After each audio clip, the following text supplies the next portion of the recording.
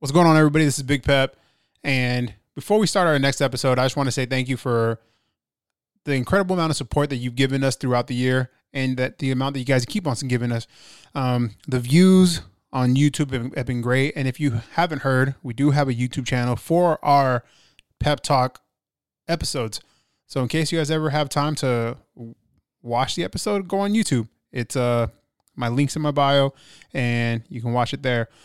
Also, I wanted to introduce our next guest, Professor Gabriel Arges. I'm so excited to have him on. I have a co-star with me, Jordan Harris. He's on there with me. And for the people who don't know, Professor Gabe is a world champ, two-time world champ, and he's our jiu-jitsu professor. So it was an honor to have him on here. His story is incredible, and I hope you enjoy the show. And of course, thank you for supporting us, and we love you guys. And as always, Pep Talk, keep pushing, strive for greatness, and don't forget to subscribe to our YouTube and our podcast on all streaming platforms. Enjoy. Thoughts? Oh, did I? Is he Brazilian? I know. Oh, I got that on record. Here we go. Go. Perfect. Here with the dynamic duo.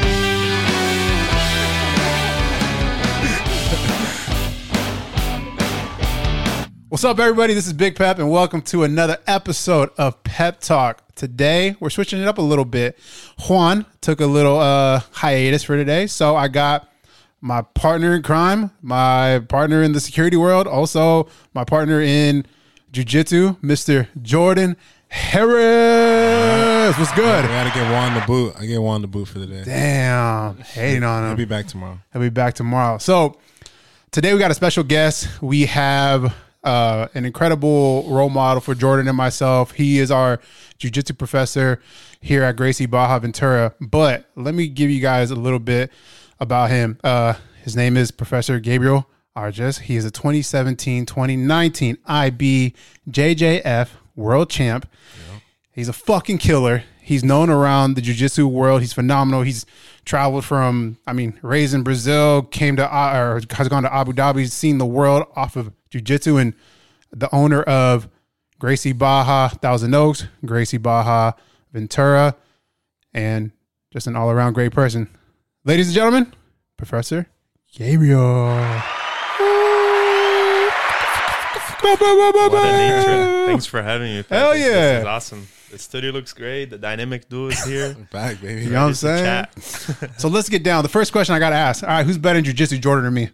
Oh, shoot. Yeah, I'm just fucking with you. I'm just playing. I'm totally just playing. But you do want to know. No. He does secretly. What's going on? How's everything? Good, man. Life is good. Just got back from a little trip yesterday. I was taking the dog up in the snow, and I've been training a lot, focusing on the schools too. You know, it's been good getting everything back. Tournaments are getting back in jiu-jitsu too. So for me, life is, like getting back to somewhat normal. Okay. Yeah. Right on. So usually with this podcast, we usually start from beginning to end. In the beginning, we talk about like growing up, your childhood. So I know you're from Brazil, but where exactly in Brazil are you from? I'm from Belo Horizonte, southeast, so state of Minas Gerais. Beautiful state, a lot of waterfalls, mountains, Belo Horizonte, it's the translation for beautiful horizon. So it's like in the mountains and nice. Not really much of a flat streets at all. It's just all hills. So it's a beautiful, beautiful place where I grew up. And I feel like when I think of Brazil, and this is maybe just me stereotyping it, I think of jiu-jitsu and soccer, football, right? Mm-hmm. Is that very common? Was that like a very big part in your life, soccer and jiu-jitsu, or was it more just jiu-jitsu? Pretty much, yeah. I always say how, amazing the U.S. treats sports, for people that are like trying to be athletes, It's a challenge in Brazil in that sense because you either become a professional soccer player if you want to make a living in the sports, or it's pretty much it, and then we have jiu-jitsu too, MMA fighting, and those are pretty big in Brazil. So I would say 90% of kids, growing up in Brazil, they want to, if they like sports, they want to become soccer players, Where here in the U.S., you see so many different sports with opportunities. Damn. So it's good. Did jiu-jitsu, was that always like part of your life? As soon as you came out of the womb, they're like, hey, you're getting straight on the mat? Or did something spark your interest? Not at all. You see kids starting to train. We have kids in the school like 3 years old, 4 years old, and kids start training early. We see 16-year-olds nowadays, 15, 16-year-olds, really high level, black belt level, competing in the in jiu-jitsu and beating world champions and everything. But for me, I started like officially training when I was 16, but I used to, like wrestle around with my cousins and stuff, get a little bit bullied by my cousins and learning the hard way. And then I used to wrestle around and everything, but didn't start training until I was 16. I was doing a lot of like the soccer path too. Oh, really? Yeah. I was like playing for real. And in Brazil, like they really become pro really young. So you got to make a decision when you're like 14, 15, 16 to go and go all in or not, and then I'll have to like, it's the opposite way. You got to like step away from high school and go all in if you really want to do it. You got to leave at the headquarters of the club and train full time. So I always was into sports and everything. I was following the path of soccer, but I felt like it was like too big of a risk, just leaving all behind. And I just kept studying for, the sake of my mother worries. And I actually went and I lived there for a couple of days at the headquarters of the club that I was playing for. But so sorry to cut you off. So you were good enough to potentially play pro and go to the academy? Like it was like you were that good? Yeah, who knows if I was gonna become pro or not. But back then, like when I was like definitely growing up, I used to play for really good teams and yeah, I was following the path, and I could have made it, and probably not. The chances of you making, even if you're really good, you gotta be somewhat lucky too. There's just so many good guys. And I kind of like start shifting my interest towards jiu-jitsu when I was like right around 16. Yeah, I was like working out at the gym, and my friends were doing jiu-jitsu. I always had interested in it and watch UFC, so it was easy. Like as soon as I started training, I was like, yeah, I love it. You fell in love with it? Yeah. Was it at 16 though? I'm sure when you see your friends making it in like the soccer world, or like they're figuring it out, and then you just decided to switch into jiu-jitsu. Were you kind of nervous at that? Were you kind of like, shit, I'm transitioning from one sport that you invested your whole life into to now a whole different sport? Or was it, or for you was kind of just like, it is what it is? Like you were just ready to hop in there?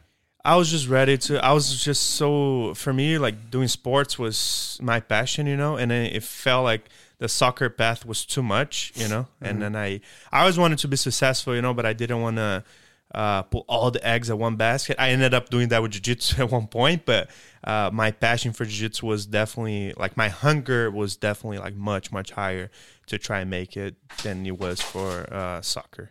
Gotcha. Yeah. For me, like listening to that, was it when you jumped into jiu-jitsu, was it hard to see the fact that you weren't necessarily as good as your friends right away, or was it something that it was easy for you to transition to? You know what I mean? Like, yeah, no, playing soccer and then doing that, was it hard to be like, oh shoot, you guys are already better than I am? You know what I mean?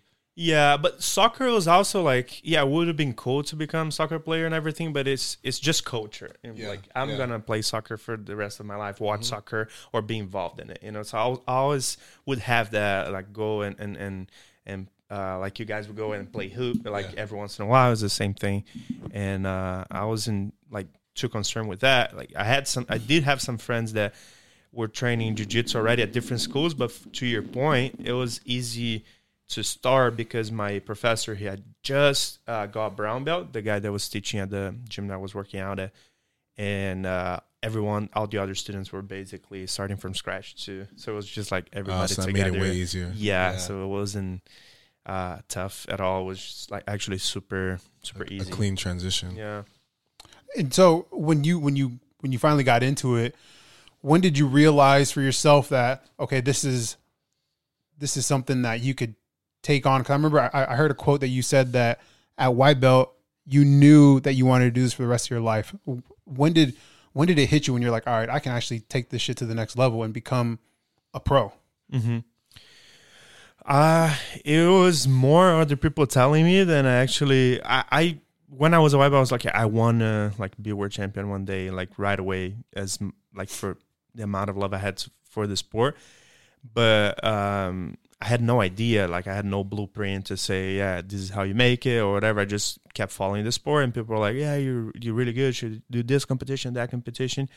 Until it wasn't until like 2012, I was already going to college, and then Romulo needed people. He had just opened his school in Northridge, and he needed people to build a training camp for Worlds, and then he invited like 6-7 guys from Brazil to come. And Philippe, who was my professor, also my professor back then, invited me, hey, let's go to spend like 6 months, compete pans, train as much as we can until the Worlds. And for me, it was like one in a lifetime opportunity. You know, Romulo was already like, I think he was already like, maybe not Hall of Fame yet, but he was already like multiple time world champion, super known, and came from my gym too. And I knew of him, obviously. I was a fan of his, and it was like, yeah, this is an opportunity of a lifetime. I need to go there. So I stopped college for 6 months to pursue as a blue belt. I came here as a blue belt. In 2012? 2012. How old were you?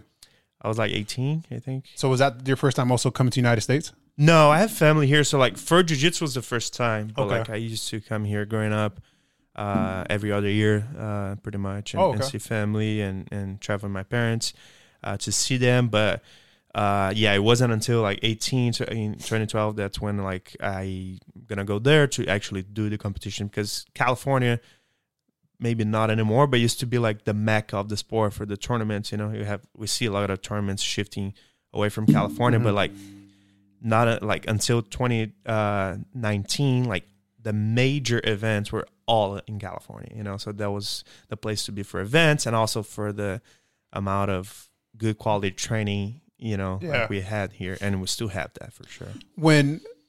And you brought up Romulo and Felipe Pena. So when you first started at 16, were you training under Felipe Pena? No, I was training under Fernando Fialho. He, like I said, he just got brown belt back then. Okay. And he's also a black belt from Gracie Barra, Belo Horizonte, which is like the main school in my city. And the headquarters of that school, like sometimes, like we have hundreds and hundreds of black belts. It's like a work that started in the 90s, you know? So like at a given like noon class, you show up and there's like literally like 25 black belts on the mat on a weekday, you know? Damn. Yeah. The belt promotions events are crazy. Professor Draculino, the one that was a pioneer in our state, early 90s, he came to Belo Horizonte and built the powerhouse that jiu-jitsu is over there. When going back to when you decided to, you know, hop in and go all in as a white belt, and, you know, like I said, you said, you know, you wanted to be a world champion. What changes did you make in your life? Because I'm thinking like when you were what, 18, you know, I'm assuming shit when we were 18, we were playing basketball, but we were also getting drunk, turning up, partying. So how does that go from, and I don't know if you were doing that or not, but like from turning up, having a good time to all of a sudden you're like, all right, I'm going all in. And because like in your mind being like a pro athlete, what switch did you have to make? And also too, like, did your friends at the time get it or no? Like like when you told them like, hey, I want to be a world champion, were they looking at you like, the fuck? Or were they actually like, oh, go for it? Yeah, I mean, they were saying go for it, but probably deep inside like, this guy's, it's crazy, you know? And then to your point, yeah, like I had to give up a lot of things on my 18, 19, you know, to focus 100% on that, because that was my main focus. But on the other hand, too, in Brazil, we start partying really young, you know, really, really young. Like how young? Like I was probably like 13. I was already like drinking and stuff. So like by the time I was like 16, 17, I was kind of like burned out of it too. And then it was good, you know, like jiu-jitsu was good and put me on the track that I didn't drink for years, man. Like not probably like super focused until I was like really achieving like world titles, you know? So like from that point, I was like, I want to become a world champion, and I've done enough partying. I've seen it. I lived it. It's not something that I'm gonna do on a daily basis for the rest of my life. Oh yeah, sure, I will celebrate and everything. But back then, even celebration, I wouldn't drink. You know, I was pretty laser focused on achieving, like, becoming world champion. You know, and yeah, I have to give that up. And my new, like, luckily a lot of my friends were in, like, I were in the jiu-jitsu world too. And I started building more friends in that world, so we're all on the same page, you know. Like, when we were, like, drinking, it's because, like, we're celebrating, we're after a tournament, so it doesn't matter, you know. But definitely that lifestyle of, like, partying, like, when I got it out of my system. Like, when I was 18, I was already sick of it. Like, here in the States, you start drinking, like, technically when you're 21. Yeah. Over there, technically it's 18. Like, we started drinking early there. I mean, for sure. We've always talked about, especially like when we travel overseas, we see, 15-year-olds having beers and stuff like that. And for us, it's so weird, but you start realizing, like, I feel like the earlier you start, the more you build responsibilities. You know what I'm saying? That is true. Yeah. Yeah, I agree. In Brazil, it's 18, but I mean, if you want to drink, you're going to find ways to do it when you're younger, regardless. So it is what it is, So your first tournament, how old were you when you had your first match? I was 16, 1 month in jiu-jitsu. Yeah. And over decided it was a good idea to just. And over there, is it kind of just like, is it just like that? It just comes with the territory. Like, all right, you're going to start jiu-jitsu and then you just have your first match, you have your first tournament, or did your coach or your professor at the time tell you, hey, like, I think you're ready, let's go do it? No, there was just he put up a banner in the school. There was this tournament going on, and decided to sign up. It depends, Some people do it just for the lifestyle. Majority of people, I would say, they don't worry about tournaments too much. And then I was just competing nonstop since I was like, literally, like, I started doing sports when I was 6 months old. I was always competing, whether it was swimming, chess, soccer, indoor soccer, all kinds of competitions, So when I started doing jiu-jitsu, it was literally the first thing that came to my mind, like, I want to compete. Yeah. Do you remember? It's always in my blood. Do you remember your first match? Yeah. Did you win? I did, by luck. I just had one move I knew, but and I was it was a small bracket too. It was just I was 16-year-old juvenile white belt, So I just had another kid in it, and I just knew that one triangle from close guard. Didn't know anything else, And then first thing I pull guard, put in a close guard, and submitted the kid on a triangle, and that felt pretty good. I was like, first tournament, one month in, and winning a gold medal, even though it was like a small tournament, it was pretty cool. Yeah, you just got that like natural high, that victory. Yeah. I like that competition with jiu-jitsu and everything else for sure. When you came out here to the States, when did you officially move out here and become and just like become a resident in the United States? I was going back and forth a lot, but I would say I'm not entirely sure. I think 2015 I was like now I wasn't like necessarily going to Brazil, and that's when I also start traveling a lot, but I was like more based here. Yeah. Nice. And the question that I had also too was when you decided to, I mean, obviously, you're what's the word I'm looking for? Not responsibility. Your rep. Like, everyone started noticing, like, okay, this guy is doing his thing. He's making moves. You were training under Romulo. You were training under Pena. When did you realize now you were a target? Like, I feel like at one point you were chasing gold, then all of a sudden now you're the guy that people need to beat. When did you feel like, all right, now I'm being the one who's getting attacked? There's two ways to look at it, because like on the collar belts, you can be killing everybody and then winning everything, but you're still a collar belt, like people are like, okay, you still need to make it on the black belt level, So I had that target, once I won world championship in the purple belt. Obviously I would like be the favorites in the category. People will look at me trying to beat me, I'll be well placed in the bracket. But not until like first year black belt when I actually won the whole thing and closed out with 2017. 2016. Yeah, I closed out with my friend. Like, I didn't end up getting the title, but in that bracket I submitted the current world champion, the current ADCC open weight champion, and another 2 world champions in that bracket. So that bracket, as a rookie, it was as tough as it could be, and I beat everybody, you know, even though like I closed out at the end, but like I already at that point I would say I had a target because on the main stage of my first year black belt I actually got it, and then after that, like, what changed after that? Because now that you say like you beat all these world champions, former world champions in 2016, what changed in your life, or did like new doors open? Did you now have like more people wanting to train with you? Did like your role models, your mentors, like now like recognize you? Yeah, for sure. Like professionally, it changes the whole thing too, you know, because when you're purple, brown belt, you're still in the amateur level. It's still like the B leagues and stuff. Yeah. Doesn't matter how good you're doing.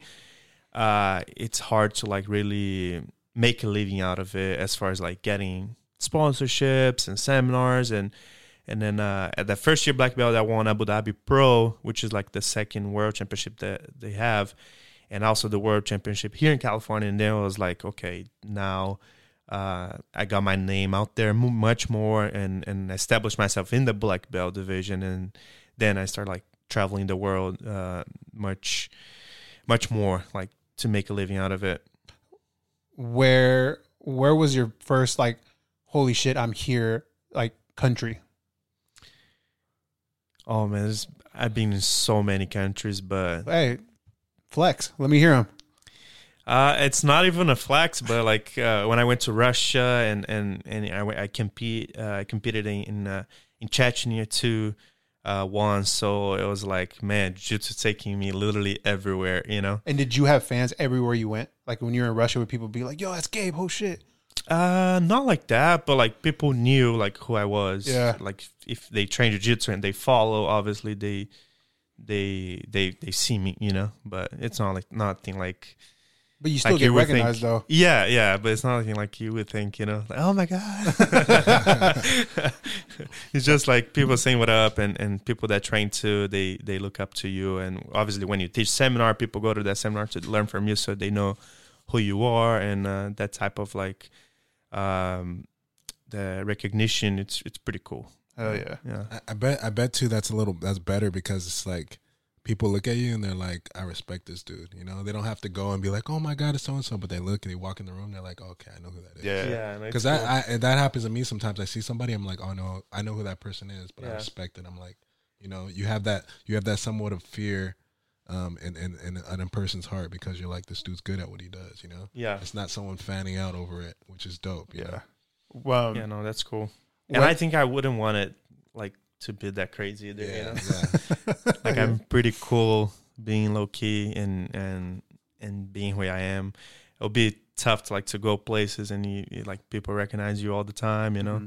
It's cool, like obviously like means you've done like even bigger things for sure, you know, but like for my personality, I'm perfect the way it is right now. Yeah. I just had my first like holy shit moment probably like 2 weeks ago when Felipe Pena was in town and we were doing specific training and he was in my guard and I was like, and I froze. I literally froze. I was like, holy shit, this really he's in my guard. Like, this is crazy. Did you ever have a specific moment when you're just like, I don't know, if you were rolling with, I don't know, whether a Buchecha or somebody where you're just like, this is really happening. Like somebody who I used to look up to, who I used to idolize, I'm now training with him, practicing with him. Who was that? Oh, 100%, man. That's fun in jiu-jitsu because you get to do that a lot, you know, and you get really close to your idols and people that you look up to. And then even like coming here for the first time, I already trained with like a couple world champions in Brazil. When I came here and starting like training under Romulo, and then every place Romulo would go and travel to compete, I would go with him, did seminars. So like I started to get close to these people, even like as a blue belt, purple belt, and then I would train with Karen Gracie that I would only see, you know, in videos and stuff, and Otavio, my friend as well. Buchecha, when I rolled Buchecha in Abu Dhabi, when I was a purple belt too, I was like froze, you know? Damn. Yeah, I was like, man, this guy's it's pretty awesome. Like, it's like the best in the world right now, and I'm getting to train with him. So you get a lot of cool experience like that. Braulio Estima too, like a guy that will like watch all the time.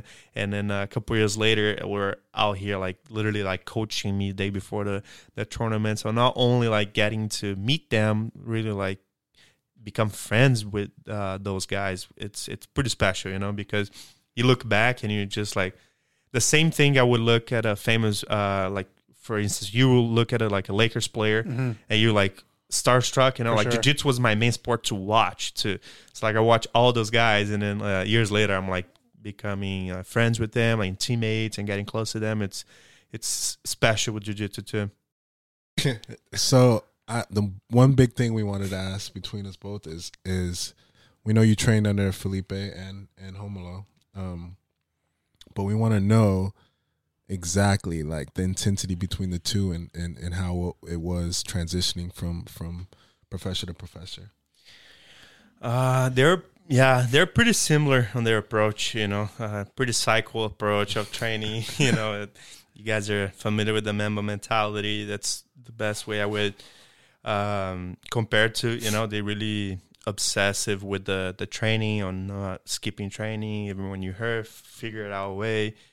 And training camp was always super intense leading up to big tournaments, you know, and it would definitely train hard, you know, to the point that it's got to be like the number one focus in your life. You know, it's a full-time job, even on weekends, you know, you got to watch what you're eating, like when you're competing at the highest level. And then that's kind of like how it filters out like the really, really tough guys that want to stick with it.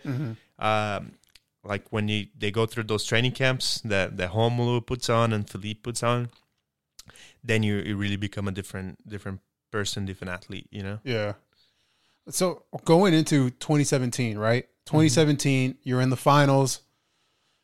You're potentially able to get your first world champion, right? What's going through your head? What's happening? Are you freaking out? Are you saying, I'm going to fuck this fool up? Like, did you, like, what song were you listening to? Like, I want to hear going into that fight. What was the vibe like? Also, where was it? Was in Abu Dhabi, right? Well, there was the one in Abu Dhabi too. I won 16 and 17 in Abu Dhabi, but the 17 World Championship in California was like my main goal. Yeah, and I was freaking out for sure. I was like, man, I need to, like, my life depends on it, pretty much, you know. Oh shit. Yeah, I didn't want to let one more year wait, because like I was already like leaving as if I was a world champion in my head. I was like, yeah, I did win the whole tournament, close out with my teammate, but like my name is not there number one, you know. So technically, like, I'm not a world champion, but everyone was like, yeah, no, Gabriel is like the real deal. I was teaching seminars everywhere in the world, getting sponsorships, but I still needed to like earn like beating somebody on the final, you know, in my head, you know. And so it's one time every year. So like for me, it's like I can't go another 365 days thinking about I'm technically not world champion, you know. So yeah, I was super intense, you know. I was every fight, like every second of the fight, I was super concentrated to make it happen. And it worked out, but it was tough. It was a tough year, you know. Yeah. Do you remember what was like on your playlist 2017? 2017, probably just like some Brazilian hip hop and mixed with, you know, hip hop from here too. Yeah, that's usually hypes me up. Is that usually your music that you listen to when you train? Hit like pretty much hip hop? Yeah. I usually like the playlist, the songs that I pick and hype me up the most in training camp. I use them in a tournament, or sometimes I go way back to like hip hops that I used to listen when I was when we were on the bus full of soccer. Like the soccer team is all on the bus. We're all listening to this old school hip hop, and we'll go to the game. So sometimes I throw back a little bit too, and I listen to that to bring that old fire that with the memory too, like, helps me a lot, you know, concentrate and focus on it. And then 2018, you lost, right? Yeah. How was that like swallowing defeat, knowing that the past 2 years you won, right? 2016 you won, 2017, and then 18 you ended up losing. How did that fuck you up, or was it like a learning lesson? How did you take it? No, like I do pretty good with defeat. Like I usually don't do as good with winning. It's weird, but when what do you mean by that? Like when I lose, I'm like, okay, like I'm gonna come back, I'm gonna win it, like the more when I'm an underdog, I do much better, so like that's why like less pressure. Not necessarily the pressure is gonna be there regardless, but like having that less state of defeat, like it's gonna motivate me to train, to get back and do better. And sometimes like winning doesn't do as much, and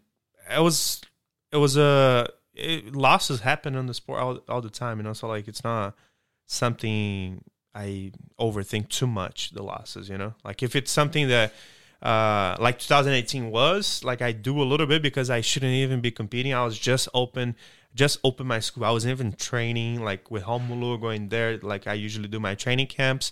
I was just focusing on opening my business, and I should have probably done what I did this year, just step away, and when I'm ready, I'll get back and do it. If I'm ready, I'll go there and compete. But if I'm like second guessing, I didn't train at all, like why would I do it? Mm-hmm. So it's kind of like that approach, but it's good. It's a learning lesson too. Like losing, like it makes you better. Right? Yeah, I 100% believe in that.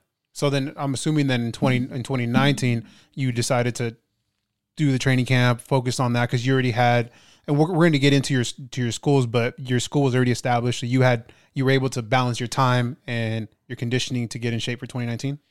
Correct. Yeah. So right after that, or after I lost the 2018, I started competing. Even that year, I started competing a lot too, and focused on the winning again. I had a pretty strong like drive to like win it after that to 2018. What was the driving factor?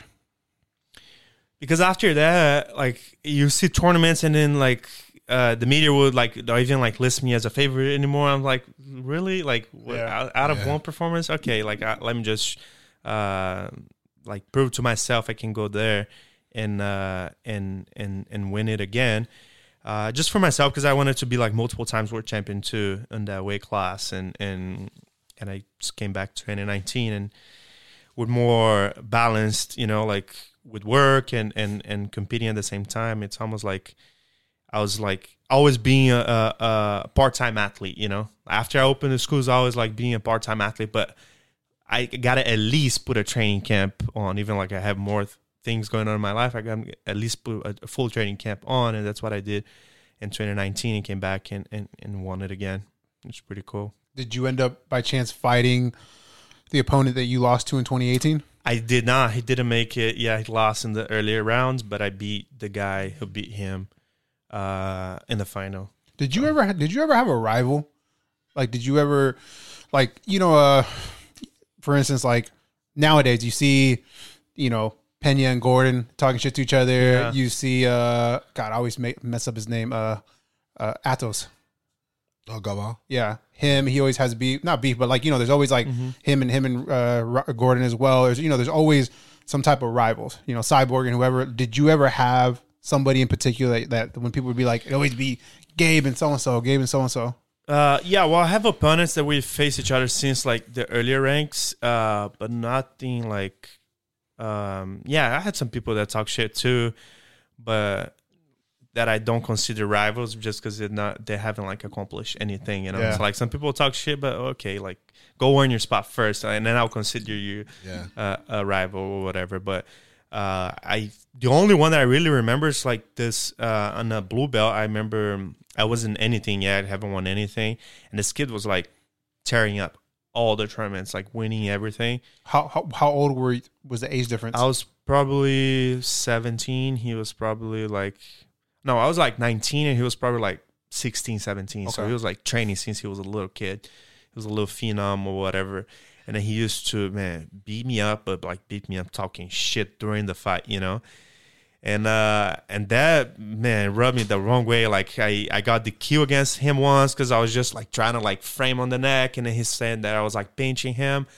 It was like, nowadays we're cool and everything, but back then I that really like pissed me off, you know.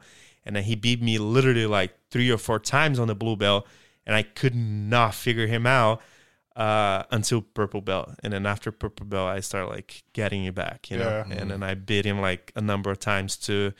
We've competed so many times, but I know like I'm at least like as many wins as of losses by now, you know. Nice. But like I remember like he would sweep me, like got him out, and then he started like talking to his coach like, no, it's over, like he's not gonna do shit, you know, while he's on top of you, while he's on mount. Fuck you him. know. Yeah. And I was like, dude, I'm gonna get back. And it's just like, I might not win this one, I bump him up and end up on top, you know. Like I didn't win on points, but after that, like I got to purple belt, I started winning tournaments, and when he got to purple belt, and then I started like beating him like on very important tournaments, finals of important tournaments. And then he's a very high level competitor. He still like beat me one time after that too, but one time in the purple belt. But at least I got him like at least a handful of times myself too. Hell yeah. So did you guys compete at the higher level at black belt at all? Yeah, we competed 2 times in the black belt. He beat me once, and I beat him once too. So it's back and forth, high level, very tough guy too. Yeah. What do you think about nowadays with, you know, because when you started at 16, I'm sure there wasn't too much social media, maybe like Facebook or some shit. But what do you think about nowadays with the shit talking and social media? And, you know, you can kind of just, you know, if I want to talk shit to, you know, somebody who's in my weight class, be like, yo, you suck, I can't wait to see you. Like, what's your opinion about like the shit talking through social media? Do you think it's good for the sport, bad for the sport? What do you think about it? Oh no, I think it's not necessarily good, because it depends on what you're saying. Sometimes people cross the lines, you know. But like they're just trash talking and bringing attention to yourself when you're trying to like sell your product, right? Like you're trying to make a living out of the sport, you got to be known, you know. And sometimes people cross the line, you know, and then it's pretty messed up. But just the market itself, I think it's valid, you know. It's how we get on, you know. Some people need that, you know. Yeah, I think sometimes they don't prove themselves, and then it looks stupid, you know. Yeah, no, they don't accomplish anything, and they just keep talking shit all the time. But I think it's valid to try to promote yourself. You don't need necessarily to be like crossing the line with anybody, you know. Yeah, I think when it becomes like now like a meme or a troll, like there's certain guys who like every other fucking Instagram post is like they'll say some wild shit, and it at first it was cool, but now it's like now you're just becoming like a troll and you haven't even accomplished anything, you know. But then there's some guys who, you know, I appreciate, you know, people or other competitors know how to what's what I'm looking for, how to hype the fight up, you know. Especially in jiu-jitsu, like I feel like it's just now becoming like they're not established, but it's becoming really recognized now, especially like in the United States. Like for us, you know, just for the past, maybe like 5 years, we've really got into it. And now, you know, having Flow Grappling, having YouTube, now it's becoming, you know, normalized, you know, like the NBA and MLB, like for us, it's like becoming like normal in the United States. You had that your whole life, correct? Like did you guys have like jiu-jitsu channels back in Brazil growing up? Well, growing up, like social media wasn't even around yet, you know. So like we were looking, like buying magazines, and when I was like featuring a magazine for the first time, for me it was like, how old were you? Super cool. I was probably like 20 first time, like on a magazine from here and stuff, and I started like being featured in magazines, and nowadays it's just like so much more coverage, you know. It's awesome. It's awesome for the sport, you know, and then the guys need to do what they need to do to make a living, man. If you're just a competitor, you know, if you just do a competition for a living, it's tough, man. You got to do what you got to do. So if you need to trash talk to like, basically it's going to be the only way you're going to make money if you have like huge fights, and you got to be winning consistently. So I respect the hustle, you know, but like you just can't cross the line. And you can be smart about your marketing too, and do your own ways, but it's tough, man. It's tough to make a living. It's still like it's growing, and we need that attention. So I respect it, you know, as long as you don't cross it too much. As a competitor, if you were just a competitor, or actually, I'll just ask you, when you were a competitor, not having sponsorships, not having, you know, the accolades you have, like how would you make your money? Man, it would be tough to get by for sure. And then I see, like, even if we're not black belt, yeah, it's hard to get like real solid sponsorships. But yeah, until like I was doing everything. Like I would bartend. Like when I was like blue belt, purple belt, I would like bartend, like do all kinds of like side hustles to make money to buy a ticket.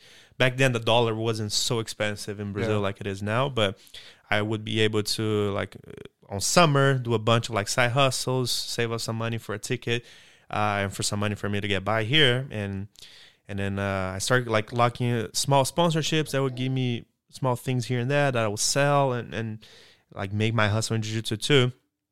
But I would say that not until basically like I was lucky that even like on purple belt I got a sponsorship that would start paying me already, but it's not very likely, and it's not something that you're gonna retire off of, you know. So you basically just getting by. I used to live on my friend's house for a while, and then a friend's couch for another while, and then people helping while me. you were world champion.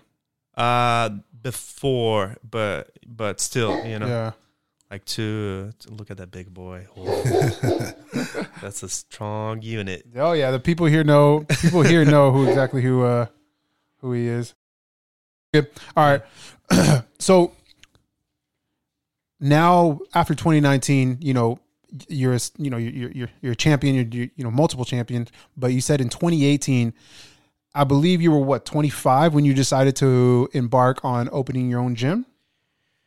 I can't remember how old I was, but it was 2018. That's when I opened. Yeah. And that was at what used to be called the Mamba Academy, which was, you know, owned by Kobe, but now it's the Sports Academy. Mm-hmm. You own the Gracie Barra Thousand Oaks upstairs in the building. Correct. Yeah.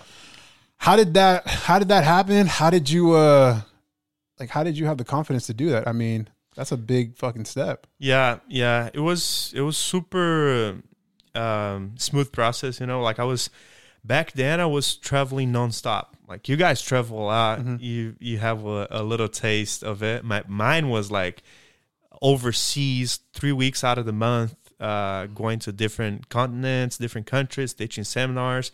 And I was stoked. I was making a living out of jiu-jitsu, but I was also like, okay, I want to set foot somewhere and be more chill to where I don't have to be traveling all the time to make a living, you know? And then the school was like the best option for that. And teaching all the seminars, I was already like doing strength and conditioning Sports Academy right after they opened. And then we've been doing strength and conditioning there forever there. And some of the guys, Nate, he was like my coach back then. He's a co-founder of Sports Academy. It turned into Mamba Sports Academy afterwards, but initially was a Sports Academy itself too. Yeah. So I was there in the early days, and he was like, man, you're doing all the seminars around the world, all these training camps. Why don't you do one here, you know? And I was like, oh, that's cool. It was a great idea. We started planning it, but never happened. I was too busy. And then me and Homulu talking, let's do a training camp there. And Homulu was like, why don't you just open a gym there, you know? It's something you've been wanting to do anyway, and yeah, it was easy. Like we started talking, and it's awesome. Like both business feed off each other. You know, we always have people that want to work out, want to do recovery there from jiu-jitsu, and people that work out there see they have jiu-jitsu, they want to try it out too. So it's been great being there for all these years, and one of the reasons is why it's successful for sure. Exactly.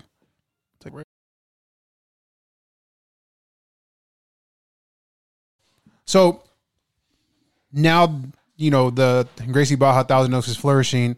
Just recently, this year, you opened up another gym as well, right? In Ventura. That's where we'll retrain.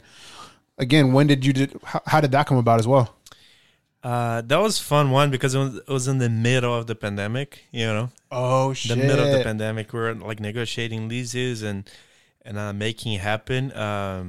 It was pretty crazy, but I was training with Brendan, and we're completely shut down. So we still had like a group training, and then we'll go to his house, and then obviously like talking about training, and then talking about gyms, and then Brendan found this spot in Ventura, and I'm always like, having an eye out too for new opportunities. And then he told me, and we're gonna look at it. We'll look at a couple different spots actually, and then the second one in Ventura, I was like, man, this is really good. We were able to negotiate pretty well. Just being in the middle of the pandemic, I don't think like people are like renting out a bunch of places, So it was a good timing to lock in that spot. That's a good location for us, and I didn't think twice. I was like, yeah, it's here. I can be at both, and still have this studio in Ventura, which is a great city. I love going to Ventura, surfing there. Yeah. So yeah, opening a gym there was a great idea, and I'm glad we did it this year. Did you ever think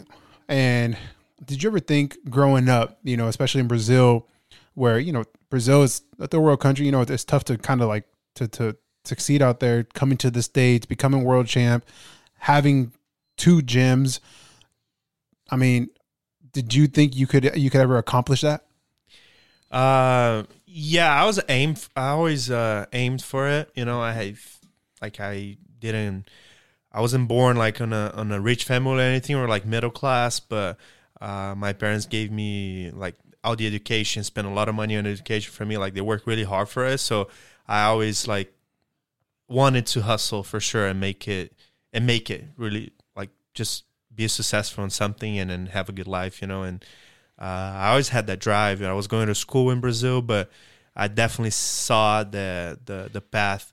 Back then was mainly just the passion for jiu-jitsu itself, but like I could see like even at the worst case scenario, I can make a living out of jiu-jitsu just doing what I love every day and having a pretty good life, in the States, where in Brazil would have been like really, really tough to make it happen, So I definitely saw myself, accomplishing those things. I definitely got very surprised like how early I was able to accomplish a lot of these things, but yeah, I was aimed for it for sure. What's the biggest impact you think jiu-jitsu has made in your life? I know it's a broad question, but yeah. I think it really made me look for a lifestyle where I just want to do that for a living. So like really, really like find happiness. I would say I found happiness in jiu-jitsu because I had all my friends in it. Like it seemed like a life I could live forever. Like I can train forever. I can be on the mat, like build new relationships. Like you guys, like I met you guys just when we opened Ventura, and then now we're friends or whatever. So like I'm constantly making new friends, and that's for sure the biggest impact that jiu-jitsu has. I say that a lot, but like having the title, it's cool and everything, but it's more for your ego and for your memories. You're always gonna look back like, oh man, I worked so hard for that, I accomplished. But the memories you build with like other friends and your community around it, it's like priceless for sure. It's funny you say like the impact also, because I noticed even whether it's giving somebody a stripe or a belt or a promotion, you have the biggest fucking smile. And what I always wonder is when you give somebody a stripe or a belt, when somebody gets promoted, what is that feeling for you as a professor? Man, it feels good too. It feels good because like every time I'm promoting someone, I just see them as how they started, like I can see their entire life with it, but like I see how jiu-jitsu can transform their lives, So like I look back and remember that person just getting started training, or how that person was when they started training, how jiu-jitsu changed their lives. So it's an important moment to kind of like celebrate that for sure. Yeah, for me, even seeing that, like, just got promoted last week, just to let y'all know. Yeah. the No biggie. no biggie.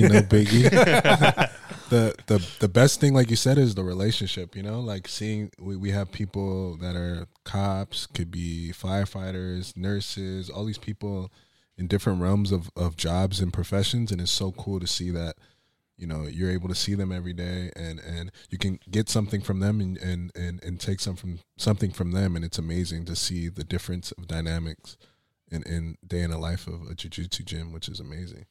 Yep, man, that's what makes my life so cool for me, Like I get to hang out with people, different backgrounds, and they all like come together as a team, as a community. Everybody treat each other so good. Like the mat environment's pretty cool, Mm-hmm. It's a good environment to be around for sure.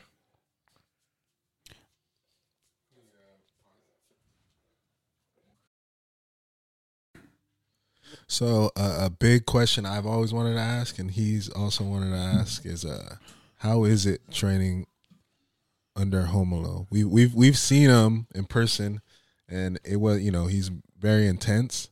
But from what I've gathered and what we gathered, we've heard that he's very, very intense, more than we were able to see.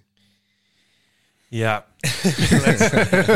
he is definitely super intense.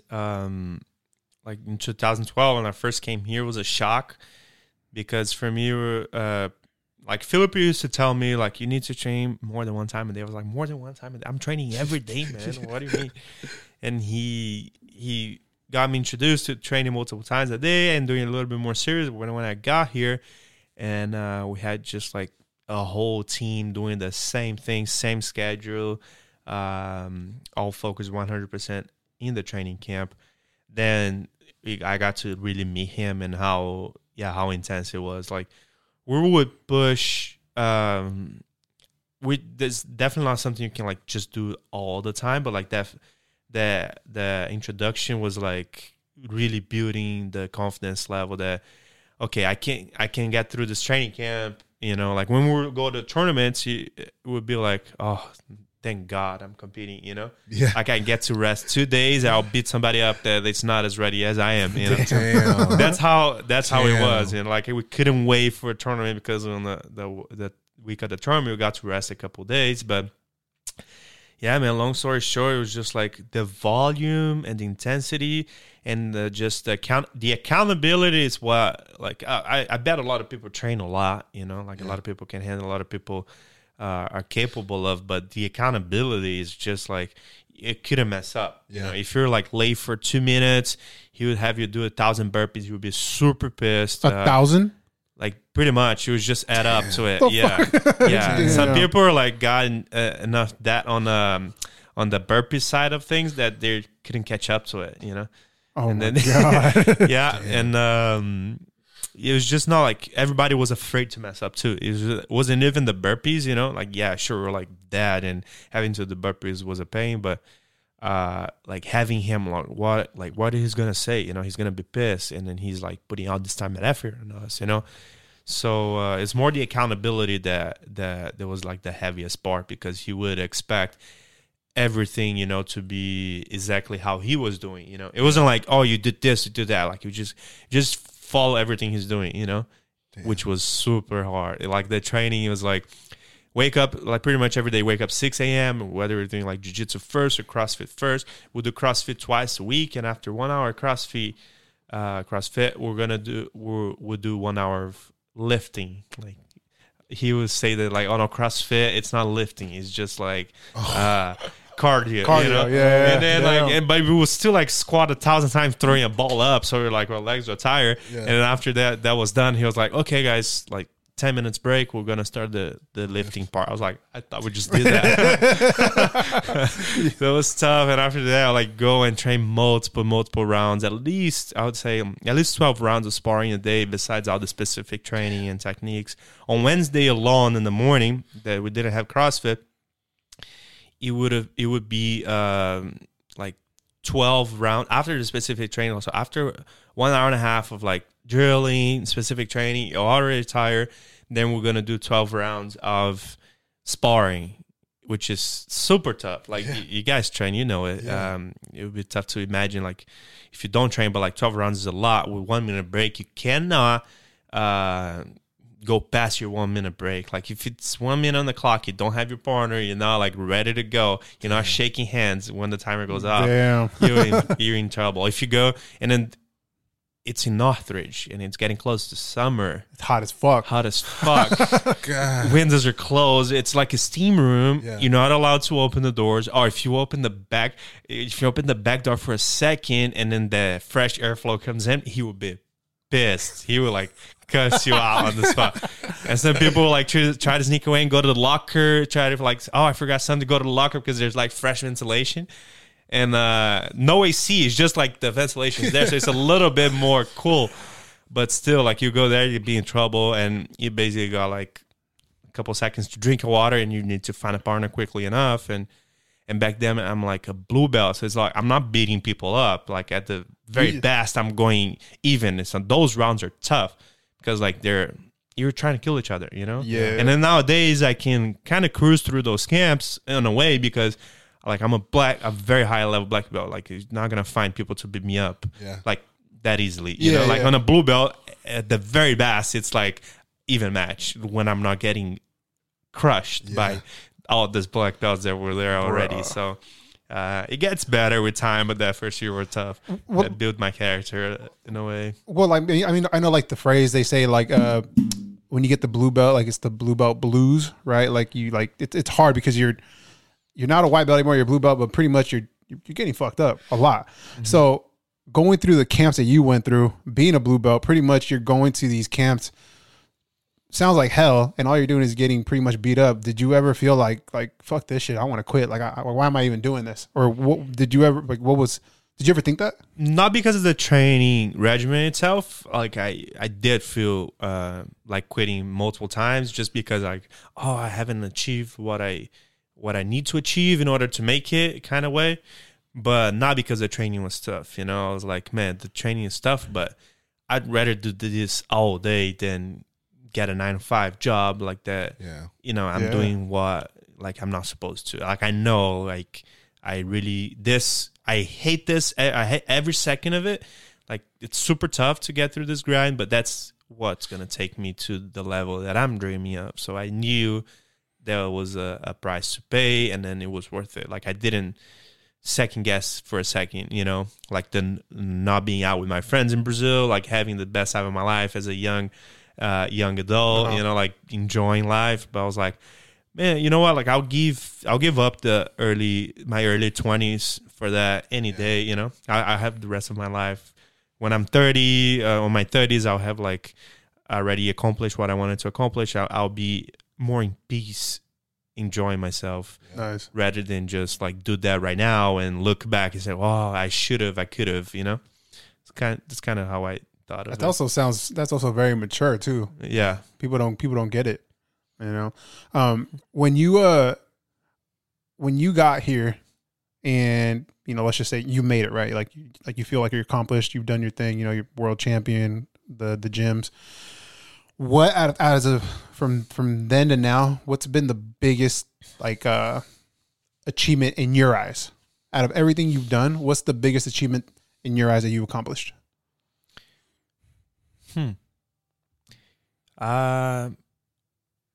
Probably like winning world championships as a black belt, because it's just like so difficult. Like very few people do it.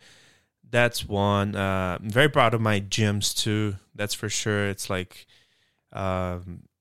gives the opportunity for me to financially be able to like just live jiu-jitsu through my life, you know, and help my family and do all of that. So that's something I'm very proud of as well. The gyms and the tournament, it's tough to mention just one, you know, but everything that comes with it, I'm grateful for sure. What about your biggest regret, if you have any? Mm-hmm. Whether it be in life, in life, in jiu-jitsu, I don't know, in business, you know. Man, maybe I could have given a shot soccer at a younger age and try to make it for real on that too. But at the same time, I think it was the right decision, you know, because it got me to where I am today, you know. Yeah. I don't know, man. I the way I live my life was to not have regrets, you know. It's like I try everything. Like I have a little bit of desire to become. I tried. I went there. It didn't work out. Like jiu-jitsu, I could have like very well like given up, you know. Like a lot of people told me like, you're insane. Like you're giving away, like you're going to college, you're studying engineering, like you're gonna not become an engineer to be a jiu-jitsu fighter. It was like, yeah, it's exactly what I'm doing, you know, and it worked out, you know. Damn. But like I would definitely have regrets if I just listened to 90% of what people were telling me, you know, which comes to tell you like you shouldn't be, you know, there's a lot of people to tell you a lot of things, you know, you just got to listen to your gut sometimes. But yeah, man, I think regrets one thing that I'm not going to stress too much over it. Like at least until this point of my life, I don't think regret's going to be a painful one. What's the biggest fear that you have now? I don't know. Losing family, probably. Okay. Yeah, that's pretty fucking Yeah, pretty scary. That's pretty much it, man. Nothing else scares me, to be honest. No? You know? No. Jeez. Well, I mean, now that you have your gyms and you become now. Sorry to cut you off, but Please go ahead. just to like I've been through a lot of my life too. You know, like with my even like seeing my family struggle and stuff like that. I can't, like I said, like my parents gave me everything I needed, education, you know. But like at one point in my life, we were very poor too. So like I've been through pretty much. I don't want to say everything, but through a lot of things, you know. Like to really put fear on me, it's got to be something like really crucial. For sure. Yeah. It sounds like you lived a full life. Like you've been up, you've been down. I definitely am mature, more mature than like majority of like 28-year-olds for sure. Yeah. Like when I was 18, I was already like living by myself in a different country, you know. Yeah. Like I came all the way here, like living in the first apartment with my friends. Were like 9 people in the 3-bedroom trying to like make it, you know. Yeah. So like at 18, I was already at that point, you know. So like I've been through some shit, and then I grew with it. So that's why I probably like I'm more mature than like majority of like 20-year-olds, you know. Do you ever feel now that like, do you ever look back and be like, damn, like I missed certain things in my 20s? Like while you were trying to become a world champion and, you know, have what you have now, do you ever wonder like what if you did what most 20-year-olds did, you know, go out and about, hang out with your friends, you know, travel, I don't know, like relationships, on like if you had girlfriends during that time, or you were just focused on fucking the mats? Like, did you ever wonder what if? Yeah, when I was in the middle of it, you know, I was like, why am I doing this? Like when the times that I was like borderline almost quitting. How old were you? I was like probably like 21, 21, 22. And I was like, man, I haven't accomplished anything. My friends are like almost graduating college. They're like traveling, enjoying life and everything. But I got to enjoy my life so much because of jiu-jitsu too. You know, like with all my friends, while we travel around the world and what the cultures we experience, the places we visit, you know, it definitely pay off. You know, I had a pretty miserable life in a way that not doing anything else than jiu-jitsu for like maybe 2-3 years. But after that, you know, jiu-jitsu still was a big part of my life, but I was enjoying my life too, you know. Maybe I missed a lot of the relationships. The biggest thing I missed was a lot of things like family related events. When I was like getting my paperwork done here in the States, I couldn't travel for a certain amount of time, and then I couldn't go to Brazil to go to a wedding of like, you know, experience different family events like Christmas. I didn't see my dad for like 4 years, you know, pretty much like. And this mix of like traveling around the world and you didn't see your dad for 4 years? I didn't see him for like 4 years. Yeah. Holy shit. Because like my mom will still like travel to some place I would compete. I'll see her. But like Christmas, like last year was the first Christmas I spent in Brazil since God knows when, you know? So yeah, I was like, my mom will come here and I will see them in different places, but like weddings and weddings, not just from my family, from like friends and events, all that kind of stuff. That's one thing that I missed for sure. You can't get back to, you know. But like oh, I didn't party when I was with my friends when I was early 20s, you know, like you have your whole life to enjoy it, you know, like I'm not looking back and regretting that at all, like not for 1 second, but like some things that don't come back, then yeah, you know. Jeez, that's intense. Yeah. What do you think about now with, again, going back with social media, and you see these like young phenoms, right? You see these young 15-year-olds, 16-year-olds that are getting so hyped up, you know, like who is the... They got the Rotolo brothers too. Like that, like that, like... Their black belts. But what I'm saying is like, how do you feel about that, and how that, like, how that's bringing, how that is making a movement in the sport? And also too, what do you think your life would have been like if you would have had that type of social media presence when you were, you know, coming up? First off, like, this new generation is crazy. Like, those kids that, even our students in the gym, there are some of the kids they're like training since they're like, I said, 6 sometimes. The Rotolo brothers, I think they're like born with the gi, pretty much. They're like, they're like, they have mats in the garage. They train each other for their entire life, you know, and then they're beating world champions, winning ADCC trials at a young age. You know, I think the Rotolos are like older now, 18 or 19 or whatever, but they've been tearing up since 16. Competed at the ADCC medal. I think it didn't matter. Got like 4th place, but at 16, are you kidding me? Yeah. So those kids, the other kid Cole about it too. Like, I think Cole, his name is Cole. I don't know if I'm pronouncing his last name correctly, but 16 years old and won ADCC trials. It's like, it's the future of the sport, you know. And it's a good sign. It's a good sign, you know. If 16s are coming up and they're like make a living out of the sport and then make the sport grow, that's awesome for everybody, you know. Yeah, it's gonna be a lot of names that the media hype up and end up not being shit, you know. But and then they just, for the sake of it, so the guys that are competing a lot, they want to hype up because they're gonna get better return out of it. There are a lot of like BS guys out there. They're like super overhyped, you know. But those 16-year-old, the new generation that's coming with talent, with a lot of hard work and winning all this shit, that's gonna make next step for sure. Hopefully for the better. Do you see yourself competing next year at ADCC? I do. Yeah, I would love to. That's what I want to do the most, for sure, you know. And again, I'm is it Nogi? It's Nogi. Yeah.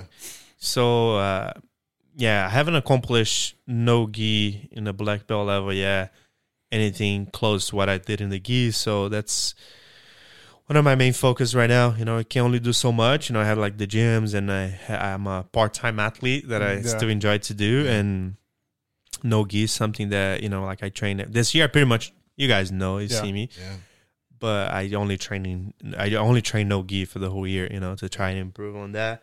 So next year, whether it's ADCC, Nogi Worlds, Super Fights, that's probably where my mind is at. Do you ever see yourself retiring from competition? I mean, there's guys that retire at 30. There's guys that still go that are like 45. I mean, Cyborg's like 45, 46. But then there's guys who retire at 30, 29. Yep. Do you ever see yourself hanging it? What is it? Or putting your belt down on the ground and calling it? Well, not necessarily like what I would do or anything, but obviously like I see myself after the competition, you know, like what I'm going to do, which is like the hardest part. I feel like sometimes like that's your whole life for so many years. And then you just boom, stop for good. And then you don't even know what to do after, you know? So that has always been a concern of mine, you know, like even if I stop today, like I have a whole entire life outside of it, you know? Yeah. So it's not like I'm going to be super like bummed or anything. I would miss it. You know, I still enjoy to compete. I like to prepare. I don't compete as often as I used to, for sure. But I enjoy competing. I see myself competing for a long time, you know, and until like I have desire, I'm going to compete, you know, but like I don't I don't visually see like how it's gonna be or anything. Like I think there's a lot of water to go down the bridge before that happens. I think. Nice. Speaking about water, are you going to compete in surfing anytime soon? Yeah. Would love to, but I feel like everything that becomes a job, it kind of like takes. It's like I love doing jiu-jitsu, but like when I'm competing, I'm like working. You know. Yeah. Like you guys, like a lot of people say the same thing too. Like when I'm traveling, oh man, you're traveling to all these places, like 50 countries. Like, dude, I see the airport, I see the hotel. Exactly. People don't get it. Then I go, like it's not as glamorous as you think, you know. So you guys know, you guys travel all the time, but I don't know why I was bringing that up. I think because of the surfing. But when it becomes a job, it's different, you know. And then surfing is like part of my life too. I love surfing. And even if I wanted to, I couldn't make it a life out of it. But it's something I enjoy doing. It's perfect for me. Why is surfing or water sports so correlated with jiu-jitsu? Like I feel like most people who do martial arts either surf, bodyboard. Like, what is it? Is it a Brazilian thing or what? Yeah, because we were talking off camera, and I was talking to him. I was like, you know, I've seen the documentary of like Buchecha, and like, you know, he surfs, or you see like Crone, you know, he bodyboards or some shit. Like everybody, not everybody, but the majority, like water sports. It's like even just jiu-jitsu coming to America. You know, the Gracies bringing it over to Torrance and Huntington Beach area. It's like all the practitioners are surfing. And I feel like it's just, I don't know, it's big in the jiu-jitsu community, it feels like. 100% it's big in the jiu-jitsu community, and it's big in the surfing community too. A lot of like surfers want to train jiu-jitsu because they relate really well, you know, like the balancing, the art of it, you know, you got to be in tune with yourself to be doing your best. And then when you get that balance, that endurance, and the like being able to manage your fears. Like nobody wants to get mounted like with a choke on, but you gotta. You're just like, I need to figure out a way out of this, you know. And then it has a lot of that in surfing too. When it's like big surfing, you gotta really stay comfortable on very uncomfortable positions. You know, you gotta pay the price, and the same way you gotta struggle on the ocean, like to become a better surfer. Like in the mat too, you gotta put your time in, and then beyond those struggles, being crushed on a cross face and being choked and getting your arm stretched out. So, and I think the balancing too, and the endurance of it correlates really well. And the lifestyle, you know, like people that like to train jiu-jitsu, I think the lifestyle it's fairly similar to the surfing lifestyle too. So I think that's why they work so good together. If you were to have a championship fight today, right? What would be your top 3 songs that you would vibe out to? Wow. That would be a tough one. Should I pull up my Spotify playlist? Let's do it. Yeah. And while you're finding the Spotify playlist, I got a couple questions. I asked a couple of our teammates, and one of them was plans for any more gyms in the upcoming future. Yes. I would like to have more gyms in the future for sure. I love having like that. It's awesome, like to have a gym and being able to impact more people's lives and give more opportunities to other people too. So it's definitely something I plan for in the future. Okay. I know you're still looking for your playlist. Because it's a tough question, man. I know, but my playlist is just a mix of everything you can think of. I get it. But I got another question though. Here we go. What's your diet like on a regular basis versus getting ready for a fight? So if today, if your normal day to day, what would you eat? I'll probably eat like not on a when you're getting ready for a fight, just like a regular day. Probably like 4 eggs in the morning with some egg whites too, and like avocado toast. I'll eat like oatmeal or something. Or no, actually, like I'll have lunch, Just like pretty basic, like rice, beans, some vegetables, and chicken. You know, like I don't change up too much. Some like oatmeal in the afternoon, and some acai too, every day. Yeah. Acai every day. And then for dinner, I change up a lot. You know, like I've been eating a lot of vegetables, like meat, but also like trying like some vegan stuff too. So a big mix. At night, it's like vegetables, rice, beans, and then for choice of meat, sometimes like steak, chicken, or I'm like introducing some vegan stuff too. And then if you were in fight week and you have to make weight, what would be your regimen? Probably like intermittent fasting for 16 hours, and then high fat, low carb kind of thing.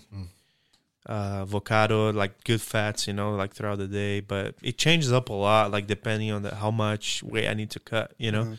Then usually if it's a big cut, then I'll have like a nutritionist like follow up with me like on a daily basis to see how my weight's doing and like what we need to adjust, and he'll give me like different meals. But like it changes a lot if I'm like cutting weight. It really depends on like how my body or like how heavy I am. Have you ever had a bad weight cut? Multiple. Yeah. What's the worst one?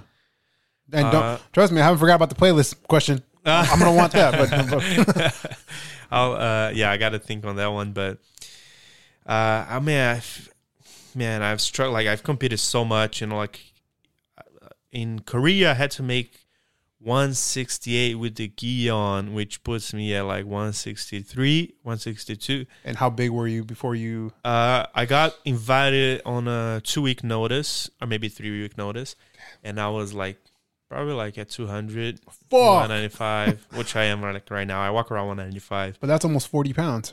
It was tough. Man. I was fainting. I was like by myself. The logistics of the tournament wasn't good. So like my coaches that like they had me bring with, like they were at a different part of the event while I had to cut weight, and then I had to do media first and like go back, cut all that weight. So like I was passing out by myself in the sauna, and basically like it was bad. Like I fainted, like I blacked out. It was bad. Damn. Would you like? I've seen like some boxers like. Would you like chew gum and then spit out the and the then taste? Even then, like cut out that weight, and I still had like 1 hour to get to the place. It was like a Friday rush hour traffic. Damn. And then I wasn't on the weight yet, so like I just got on the cab, started spitting on the little bottle and hoping for the best. Luckily, when I got there, I was awake, but like I don't know how I made that weight, you know. Damn. And then, unless I'm mistaken, is it like in jiu-jitsu? You as soon as you make the weight, you get on the mat, right? That's correct for like IBJJF World Championships tournaments. There will be some tournaments like super fights, like this one in Korea that and by the way, I was in Korea. It's not like I was, you know, in South Korea by myself, like cutting weight, like not knowing anybody. But like super fights, events like the magnitude that like they pay well. Like sometimes they'll have weigh-ins the day before, have the event, weigh-ins event as well. So it depends, but for the most part, it's in the day of. But that one, it was day of. That one was the night before. Oh, so were you able to? How much were you able to gain overnight? I was probably fighting like not too much more, because like you can't really put that much, but probably like 180, 185. Nice. Yeah. It's going. This is Professor Gabe show now. This is his show. Okay, so you guys been around, traveling, and obviously doing your security work. What's the place that you've been to that you felt like, oh, this is sketchy? Like I really gotta. I feel like as dangerous as I can feel right now. I really need to bring my game on and be alert to basically anything. The first thing that comes to my mind is the first time that we traveled to Germany, and Logic had a show. It looked like it almost looked like a fortress. It was like this big gray like square building, and I remember we parked the tour bus right there, and we got out, and it looked like it was a war. Like it was just like old and dirty, and it was great. And I was just thinking, I'm like, yo, this, like, we're going into war, because it was just like people just like staring at us, because, you know, people look at us outsiders, people of, you know, different culture. And I remember I left the tour bus, wanted to get breakfast with our buddy Christian. I remember walking the streets, and it felt so eerie. Like, you see like newspaper like flying through the streets, and it was just like, this doesn't seem right, you know? Yeah. And luckily it was a good show, but it just felt like some shit was going to pop off, you know? Like it just kind of felt like something out of a movie. Yeah. Yeah. Wow. I've definitely been in some situations like that too, traveling. And sometimes you think, oh, I'm going to like Germany, right? Yeah. We were in Frankfurt. Frankfurt. Yeah. There you go. So sometimes the place that you least imagine too. Like even when we went to Manchester, it's a city, right? Yeah, I'm Manchester. so bad in I mean, I'm assuming too, man. Yeah. in the UK anyway, but close to Liverpool. I don't know if they're close or not, but I got there by myself and taking trains, and then I thought it was like, oh, this is super easy. It's gonna be a piece of cake, but no. But I felt like walking around the shit, I was like, yeah, this is sketchy, especially like being in a different country. And then I'm sure like you being like obviously more dangerous place here, like work in the States, but like in a way you feel more safe, right? Just because like, well, yeah, I mean, I think you're in your country. You're in your country. You know the language. Yeah. You know, like for me, it's like, hey man, as long as I find somebody who might look like me or something, like I'll be all right, you know. Yeah. But you know, in certain places, whether it's, you know, Germany, Sweden, Denmark, whatever, and you're just like, I don't know the language. I don't know where I'm at. I don't know how to read shit. Are people fucking sizing us up? Are people trying to plan something, and then to top it off, we're protecting somebody? So it's like, how are we gonna be able to maneuver ourselves and also take care of our client without them freaking out and us freaking out? You just have so many things going on. Yeah. Well, what was your answer? Mine was it was in the States. I would say it's my first tour ever. It was in San Antonio. It's a small venue. Bus was parked down the street. Wasn't even close to where we needed to be, and like there was just a bunch of crackheads everywhere, and it was a neighborhood. So like there's just like a little neighborhood hood, like a gang that was like circling up in San Antonio. You said in San Texas? Antonio, yeah, and it was a little sketchy because it was like I had to walk him from the bus all the way over, and there was no other security. You know, the only security is there in the front door. They wouldn't assist us. It was a lot. So it was just like I was, you know, you're on your own, you know, just two people having to like do the job. So it was a little sketchy. And that night was I actually had to like restrain this dude that had a knife because he had a bike that he didn't want to move his bike in front of. He tried to lock his bike on the tour bus. He was like crackhead. Oh. And then I get off the bus to tell him he can't. And then he like tries to pull out a knife, so I like tackle him and then grab the knife, and then I grabbed his own knife to cut the freaking bike cord he had on the bus off the bus, threw his bike across the street, and then I just locked the bus, and then I hit up the driver of the bus and was like, yeah, we gotta leave and go somewhere else, like to park the bus. It was after the show, but that was sketchy because there was no real, when you don't have good venue security, you know, it doesn't help.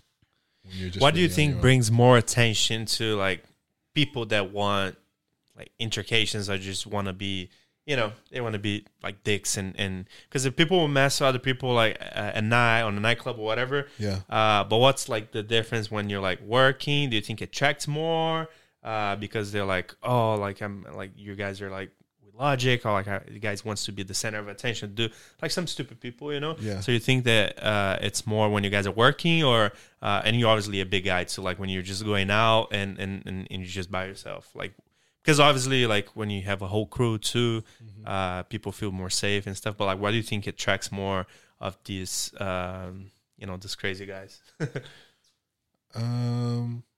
I think it's more of them seeing us with them, you know. Someone sees like, oh, that's so and so. That people are attracted to drama and attracted to like seeing a certain caliber of a star, and it's just like some people just don't act normal.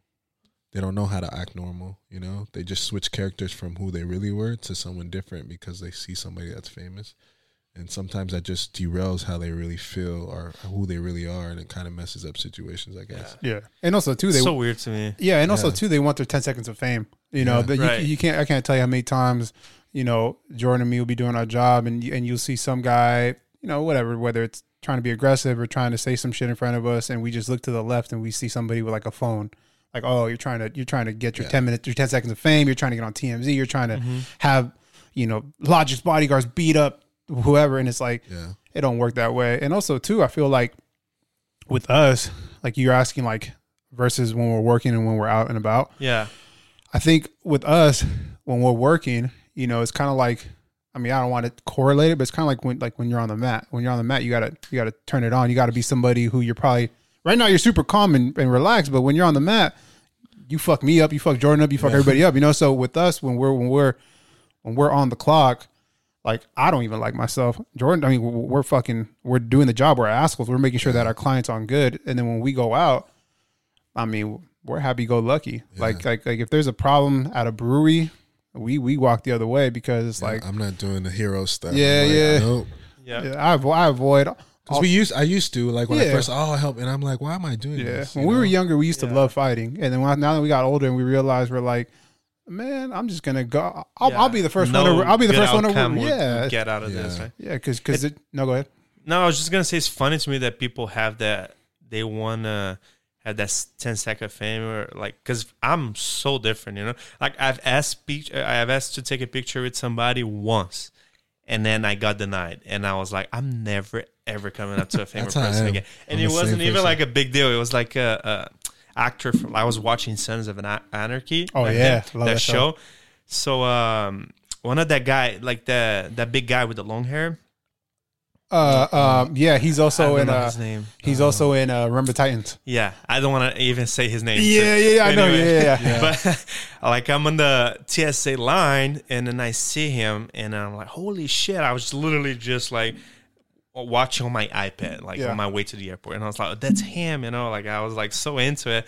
I was like, it was so weird for me to come up to somebody to ask for a picture or whatever, and then I go out of my way, walk up the line, you know, like walk in front of people just so I can come up to him. It's like, hey man, like I'm a big fan. Do you mind if I if I take a picture with you? I just really just wanted to show my friends that I watched the show with, you know. Yeah. And then the guy was like, he's probably like pissed on the TSA line and didn't want like any attention, but like.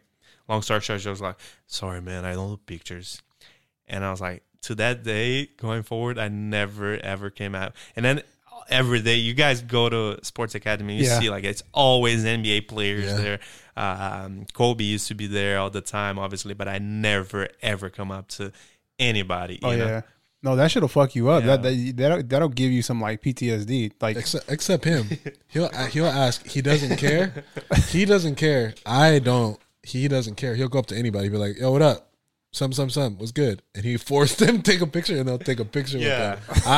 I don't ask because I'm like, but Pep, that's just how he is. He's like, I don't care. Like, and then I treat them like I know a lot of like famous athletes or whatever that I've been around with. And I'm like, or whatever, but. I act normal, like I don't do any like the stupid shit or anything, but yeah, just coming up to a person that I don't know, like it feels weird, like to me, you know. Oh yeah, but I'm sure you guys see that all the time. People trying to come up and get through the security, but that's a tough job getting through those two. Getting through the big dogs. Yeah, some people have tried. We've been in a lot of situations. But we don't always speak about it or whatever, but we've been in a lot of situations where we just had to like wreck somebody, you know, like, and it's always cause they go too far, you know? And then it's, when you go hands on, it's like, it's cool when the situation happens and it's all, afterward, but like, you do feel bad cause you're like, damn, I just had to put this dude in a freaking coma cause it's his fault, you know? Like, but it just is what it is. Yeah, man. Respect for you guys.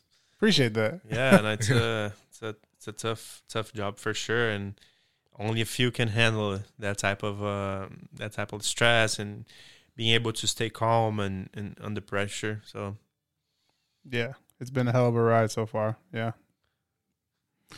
Song right now, if you were to have a fight tonight, what would be your walkout song?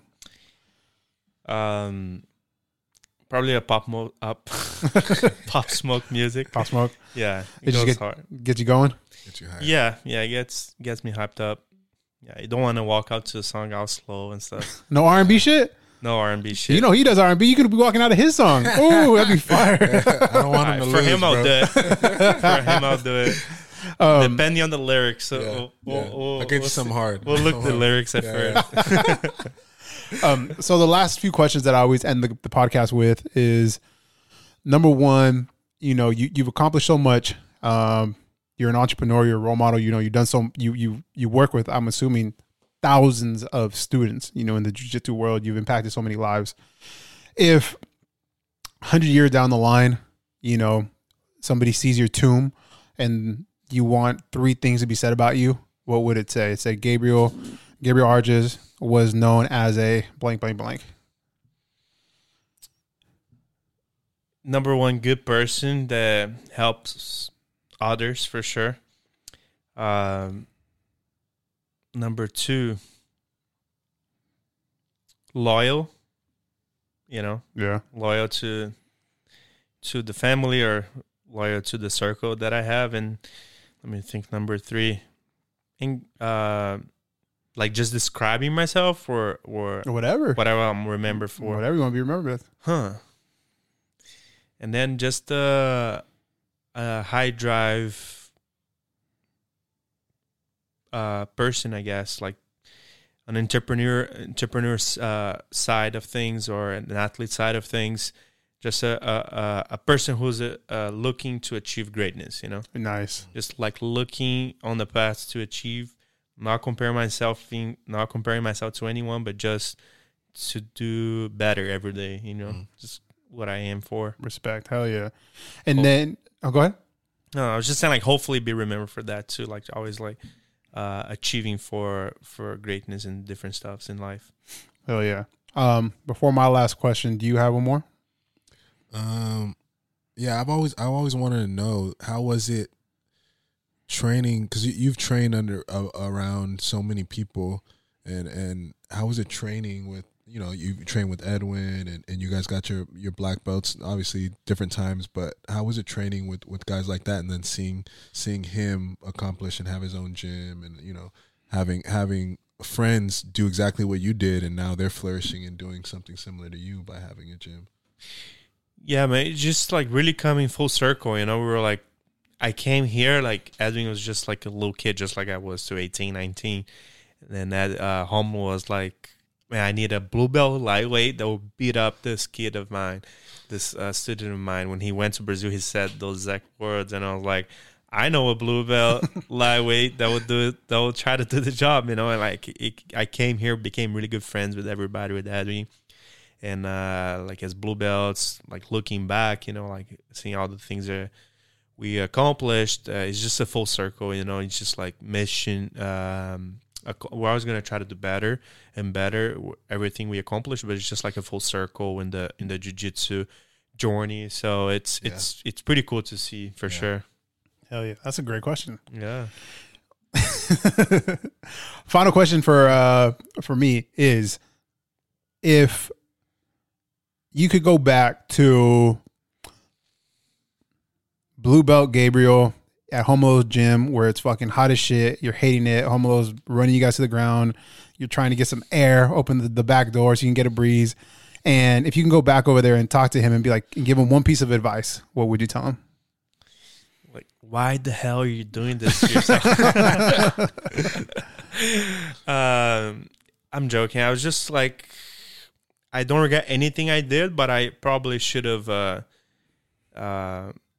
overthink class, you know, like I didn't know like how those things were going to happen, that I was going to accomplish. So I would try to like just let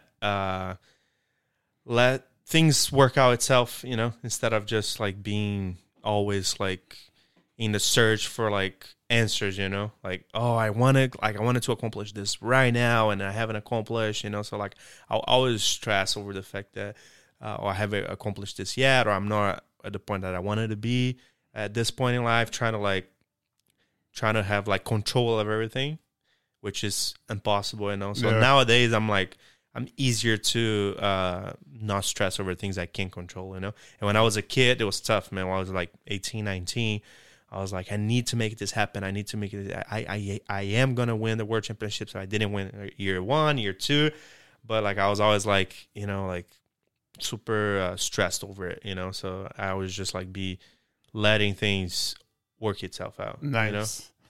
You know? Where can people who are listening or who are watching find you? They can find me at Gracie Barra Ventura, Nice. training with those big dogs on daily. At Gracie Barra Thousand Oaks too, and on Instagram, my Instagram and social media is just my name, last name, Gabriel Arges. Very nice. Professor, thanks for being on our show. Thanks, Pepe, Jordan, the dynamic duo. Hell yeah. Doing it again. And everybody, thank you for tuning in, whether you're watching, whether you're listening. We appreciate you guys. And as always, thank you to our sponsor, Persistence Culture Media. Thanks for holding it down for us. And we'll catch you on the next one. Peace.